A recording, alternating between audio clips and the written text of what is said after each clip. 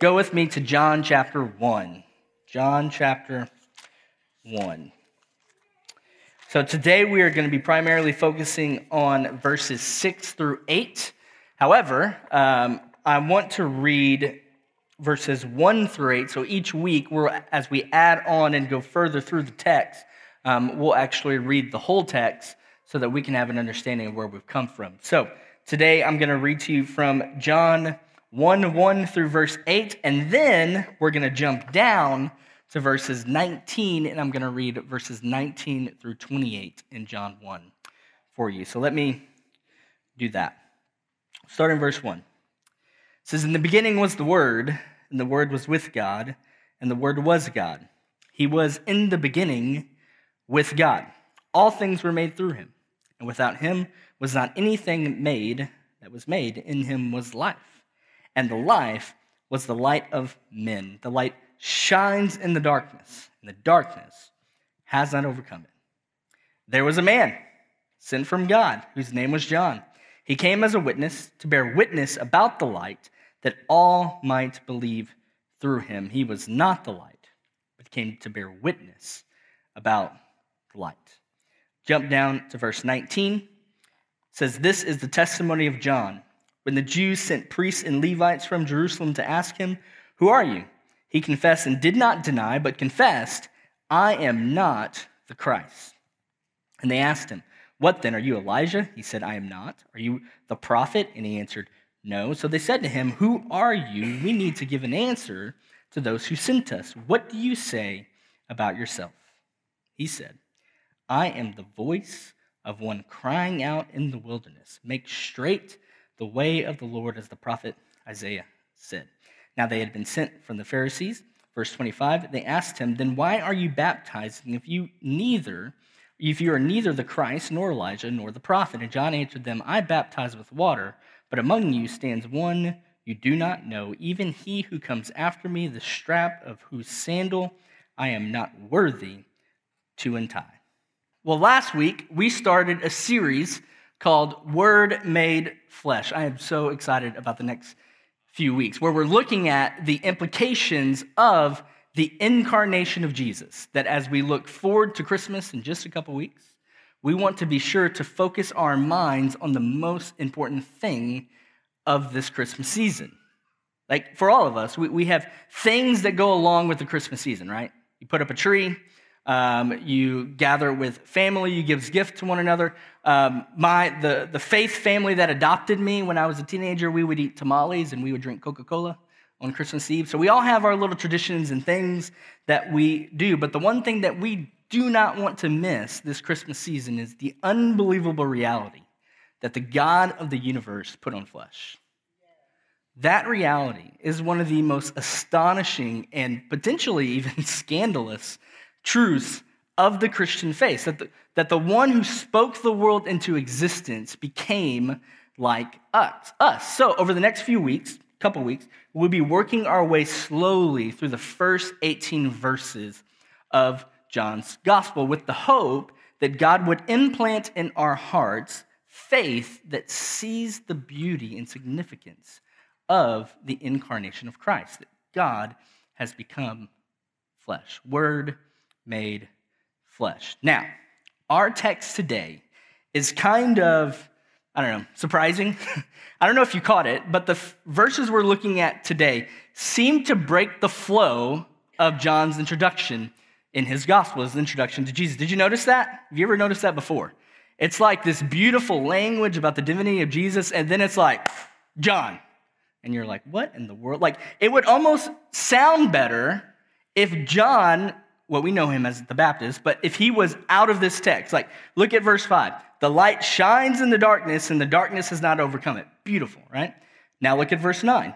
The true light, which gives light to everyone, was coming into the world. I mean, those two, if it was just those two verses back to back, that would sound really good. But sandwiched between those two statements, you have an introduction to another character, the person that we know as John the Baptist. Now, this is a literary device known as intercalation, okay? It's where you begin one story only to interrupt it with something totally different and then to come back and finish that original story. And the idea was that these two stories, though they don't seem to, they actually work together. The Gospel of Mark is most well known for this. Anybody here ever heard of a Markan sandwich? Yeah, a Markan sandwich. That's a real thing that they teach you in seminary. Pay thousands of dollars to learn that, right? But the more proper term is that these are intercalations, okay? And these intercalations in Scripture have a purpose. They are not random. The goal is that these interruptions are meant to enrich the original story. So there is something about verses 6 through 8 in John's Gospel that is meant to enrich, enlighten, something about verses 1 through 5 and 9 through 16. So it's incredibly important that we study the text and find out what God is doing here. The question is, why has God interrupted us with John? Does that make sense? Why has God interrupted us? So let's start with verse 6 and see if we can discover what God is doing here, why he is interrupting us. So verse 6, there was a man sent from God whose name was John. He came as a witness to bear witness about the light that all might believe through him. Now, little side note here, I've kind of already mentioned this, but John is never referred to as John the Baptist in this gospel. Did you know that? He is in the Synoptic Gospels, Matthew, Mark, and Luke, but not in John's gospel.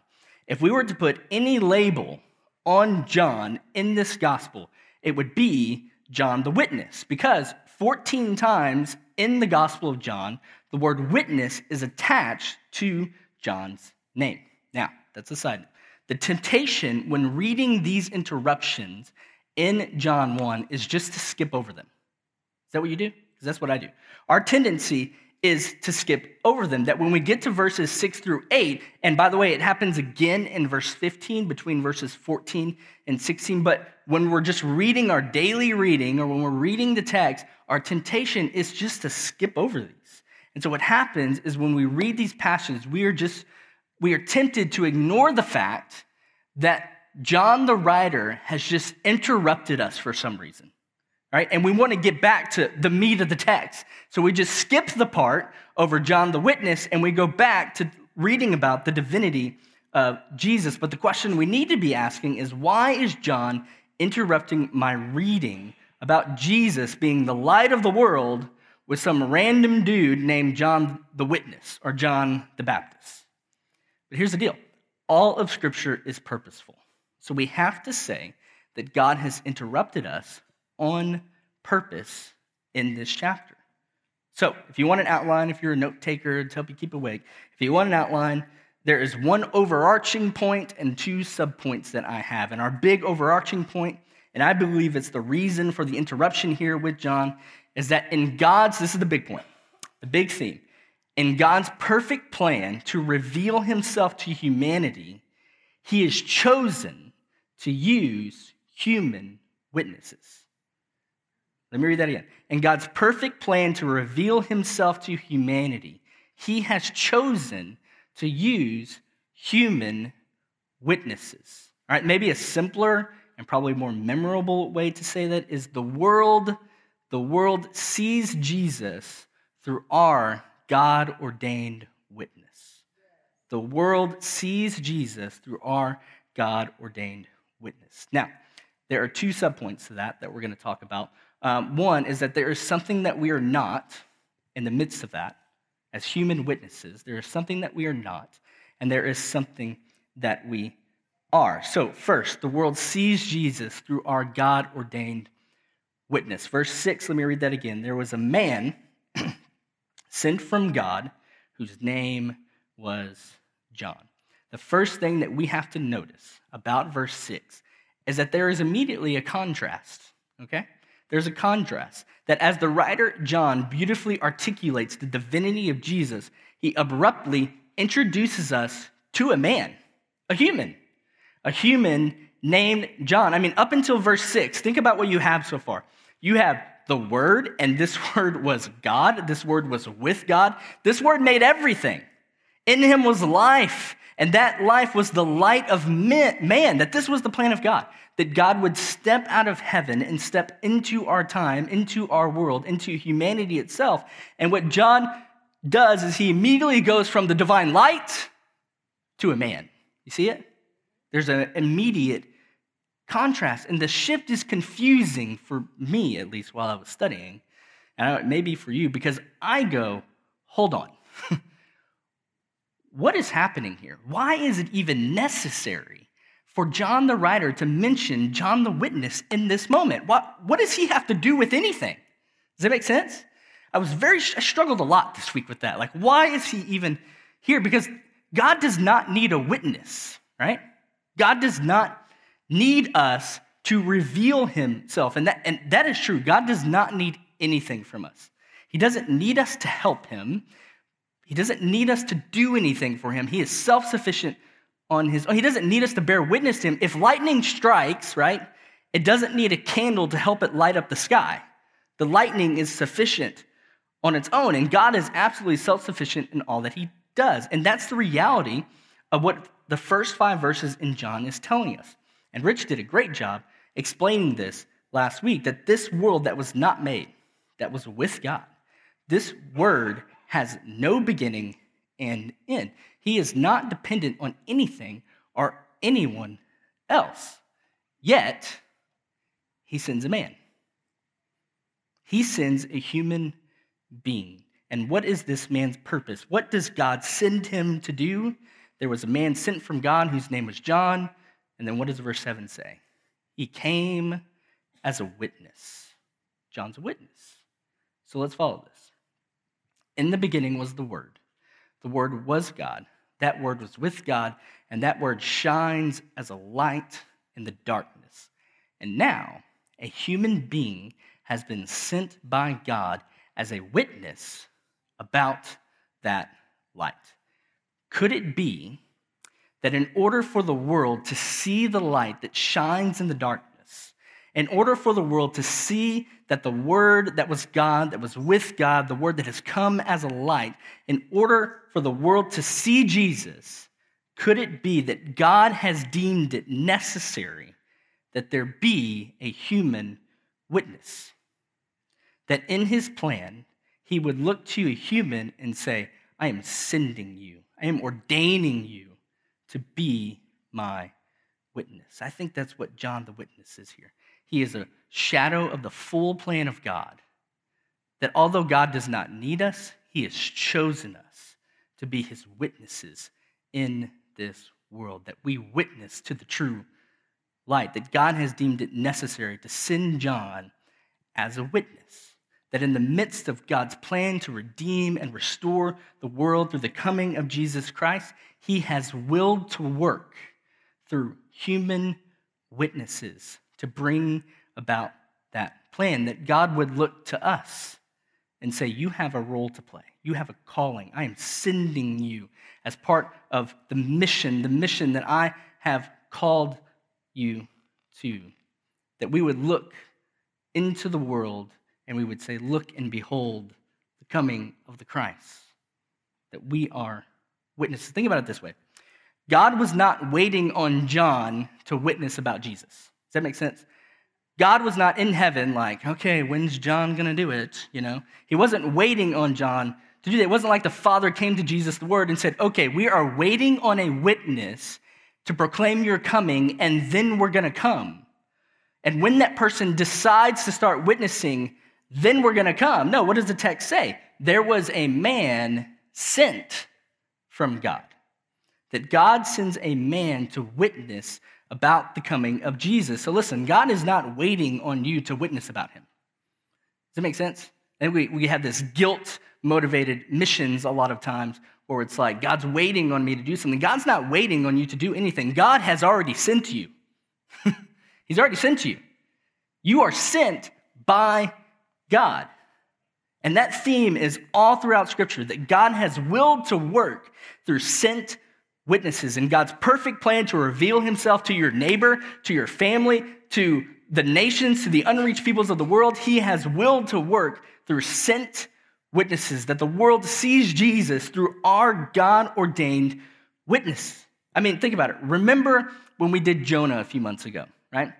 God could have gone to the Ninevites himself. He could have boomed his voice from heaven and said, hey, Nineveh, repent. You need to repent. He could have made whales fly in the sky, right? God can do whatever he wants, but he didn't. What does he do? What does the text say? Jonah 1:1. Now the word of the Lord came to Jonah, the son of Amittai, saying what? Arise, go. He chooses to send a human witness, Jesus, when he is preparing to ascend into heaven after his resurrection. What does he tell his disciples? Jesus said to them again, this is John 20:21, peace be with you, as the Father has sent me, even so I am sending you. That it's God's will to work through sent witnesses. Matthew 9:37, one of just an incredible text. It says, Jesus said to his disciples, the harvest is plentiful, but the laborers are few. Therefore, pray earnestly to the Lord of the harvest and send out laborers into his harvest. Notice what the text doesn't say. Notice what Jesus doesn't say. He doesn't say, the harvest is plentiful, so I'm going to boom my voice from heaven so they will all know me. He says, the laborers are few, so pray. And what are we praying for? That God would send witnesses into the harvest, that we serve a saving God and we serve a sending God, that he saves us and then he sends us, that God has deemed it necessary, that people are saved through human witness. Not that they have the power to save them, and we'll talk about this a little bit more when we talk about something that we are, but that we point to the one who saves. Romans 10:14. How then will they call on him of whom they have not believed? And how are they to believe in him of whom they have never heard? And how are they to hear without someone preaching? And how are they to preach unless they are sent? As it is written, how beautiful are the feet of those who preach the good news. And that's our first point, that God's perfect plan is to reveal himself to humanity. He has chosen to use human witnesses, that the world sees him through us by ordaining us as witnesses. Now, within that, there is something that we are not and something that we are. First, there is something that we are not. Verse 6. There was a man sent from God whose name was John.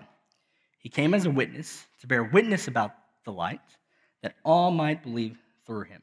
He was not the light, but came to bear witness about the light. Now, this seems to be very odd writing from John. Okay, verse 8 seems almost unnecessary because, think about it. He's already said that Jesus is the light. So why would he see it as important to explicitly mention that John was not the light? Isn't that obvious? Why would he say that John bore witness to the light, but then be careful to make the distinction in the negative, that John was not the light? And this word appears 4 more times, that the writer John wants to make sure that we understand what John the witness is not. Look at verse 19. It says, this is the testimony of John when the Jews sent priests and Levites from Jerusalem to ask him, who are you? And he confessed and did not deny, but confessed, I am not the Christ. He tells them, I'm not the Christ. And then we get 3 more nots. In fact, John, the gospel writer, is so bent on making sure that we feel the knot of John's testimony that he piles on the negatives in verses 21 through 25. Look at verse 21. It says, they asked him, what then, are you Elijah? And he says, what? I am not. Now, another sermon for another day. But was he Elijah? He says no. But of course, in one sense, he was Elijah. Luke 1:17 tells us that he had come in the spirit and power of Elijah, but he was not the physical reincarnation of Elijah. And that's important. So, he was not Elijah in the sense that they were asking. So he's not lying here. He's telling the truth. They go on and they ask in verse 21, are you the prophet? And he answered, no. So they said to him, who are you? We need to give an answer to those who sent us. What do you say about yourself? And he says, I am the voice of one crying out in the wilderness. Make straight the way of the Lord, as the prophet Isaiah said. Go down to verse 25. They asked him, then why are you baptizing if you are neither, here are all the negatives, you are neither the Christ, nor Elijah, nor the prophet? John answered them, I baptize with water, but among you stands one you do not know. And then he says, even he who comes after me, the strap of whose sandal I am not worthy to untie. It's a lot of nots, right? It's a lot of negatives throughout that text. So here is what we are not. And this may sound strange, but I do think it's important to understand if we are going to be witnesses. John the witness says, I am not the Christ. He says, I am not Elijah. He says, I am not the prophet. He says, I am not worthy to untie his sandals. And then turn over a couple more pages to John 3. Go to John 3:28. He says this. This is John the witness. He says, you yourselves bear me witness, John 3:28, that I said, I am not the Christ, but I have been sent before him. The one who has the bride is the bridegroom. The friend of the bridegroom who stands and hears him rejoices greatly at the bridegroom's voice. And he says this, therefore, this joy of mine is now complete. He must increase, but I must decrease. And there we see the meaning of all the knots. Essentially, he says, I'm not the bridegroom. He says, I am his friend. And when the bride joins the bridegroom, that was language that was communicate the covenant between God and God's people, that the church is the bride of Christ. And John says, when the bridegroom joins his bride and everyone looks away from me to him, he says, then my joy will be complete. I am a mere witness to the great light of Christ. And he says, it's my joy that he get all the praise and all the glory. In other words, here's what he's saying. We will not begrudge it when all the attention turns from us to him. That's the great knot, that we must decrease and he must increase. We must not make much of ourselves, but we make much of him. I mean, consider the words of Paul in 1 Corinthians 3. Verse 5, it says, what then is Apollos? What is Paul? Servants through whom you believed, as the Lord assigned to each. He says, I planted, Apollos watered, but God gave the growth. Or 2 Corinthians 4:5, here's what he says. He says, for what we proclaim is not ourselves. There's a lot of churches, a lot of Christians who what they're really proclaiming is themselves. And I think we all get caught up in that. We proclaim ourselves instead of proclaiming the death and resurrection of Christ. He says, what we proclaim is not ourselves, but Jesus Christ as Lord, with ourselves as your servants for Jesus' sake. For God who said, let the light shine out of darkness, has shone in our hearts to give the light of knowledge of the glory of God in the face of Jesus. The great knot is important because we can get confused and easily begin to think, one, that the salvation of others is dependent on us. That we are filled with this burden, but it's not the right burden. We take on the burden of salvation for your son, your daughter, your sister, your brother, your aunt, your uncle, the neighbor, the unreached. We take on these burdens that God never asked you to take on. God never called you to take on the burden of salvation for anybody else. Why? Because you are not the Christ. You're not the Christ. Christ is Christ. You are a mere witness of Christ. And we take on these burdens and we feel this deep guilt that God never asked us to put on ourselves. However, we are to have a great burden for the lost, for those who don't know him. We are meant to be moved to tears over the lost. And we're supposed to be driven to prayer, because in prayer, you are relinquishing any claim of power you have. Any claim of power you have. You want to know if you think too much of yourself? The person who thinks too much of themselves doesn't pray. They have not given their control over to God. You try to take control for yourself. We are mere witnesses to his work, and our witnessing is not about us, it's about him. That he must increase, and we as the church, we must decrease. That's what we are not. Simply put, we are not the Christ. and we shouldn't try to be. God has not asked us to. We do not have the power to save, but we have been tasked with pointing to the one who does. So, if we're not that, what are we then? If John is not the light, then what is he? Look at verse 6 and 7 again. You're going to have this memorized by the time we're done, right?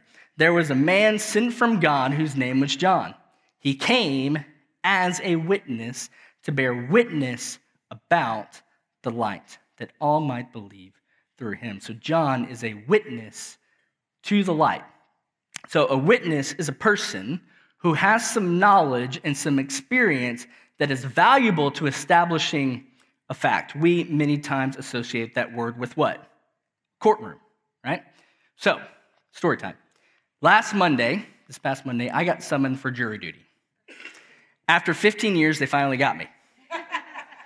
So, I get there, and there are 100 of us there, and they bring us all into the courtroom, which, by the way, how many of you have ever been through the jury duty process?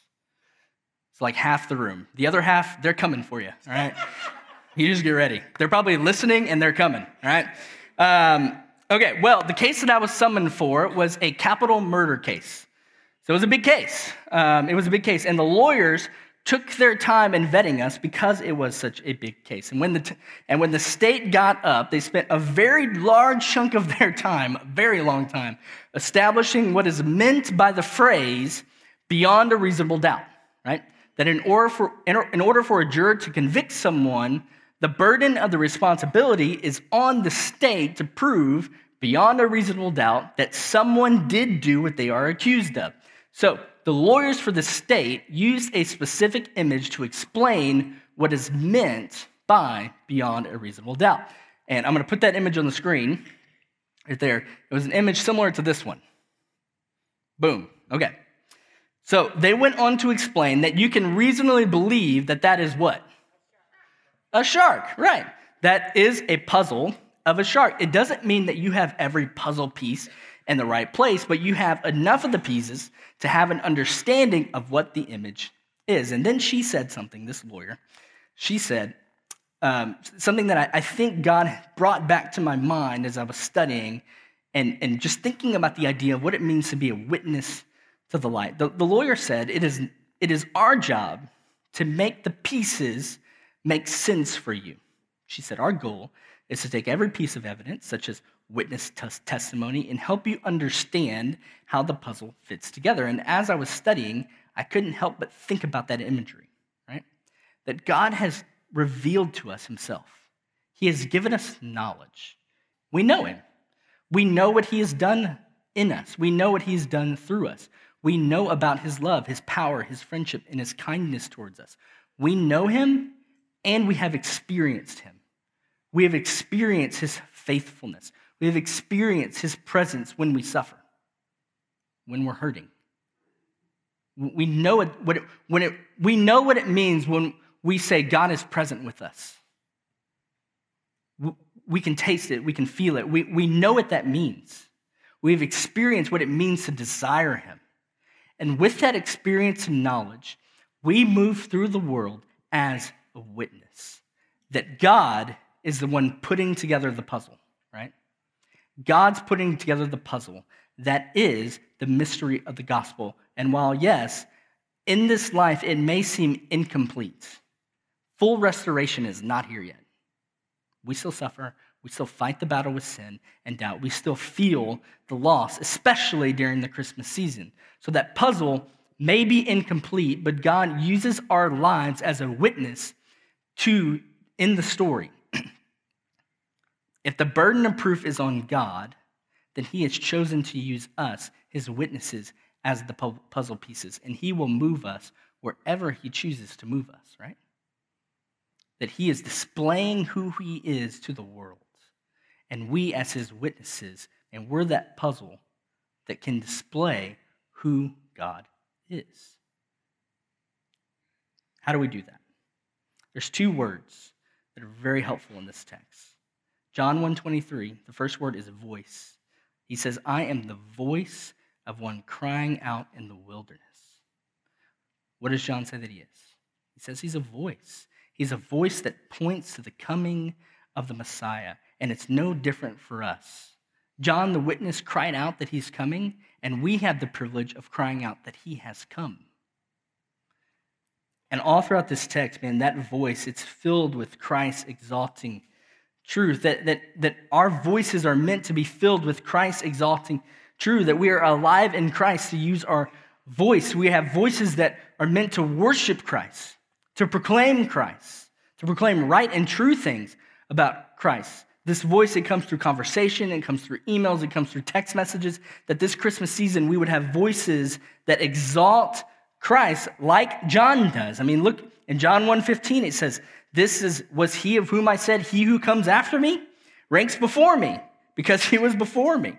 John 1:34, he says, and I have seen and have borne witness that this is the Son of God, so that we would use our voice to be a witness to the light. The second word that is helpful is the word behold.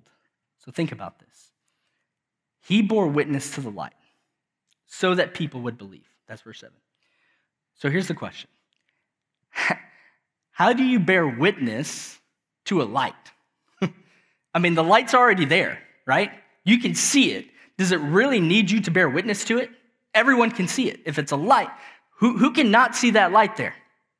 It's blinding me, right? But all of us can see it. You don't need me to bear witness to the light. So how do you bear witness to the light? John 1:35, it says, the next day, again, John was standing with two of his disciples, and he looked at Jesus as he walked by, and he said, what? Behold. How did I just witness to that light? I told you to look. That when Jesus walks by, John the witness says, behold, look. That's how we bear witness to the light. That we would take those around us, and we wouldn't be comfortable with just talking about the weather or sports, but that we would have the confidence and boldness that they pray for in Acts to say, behold. Maybe you wouldn't use that word, but you would say, look. Look at the Christ. He has come. That's what we are. We are people who bear witness to the light. We behold Christ.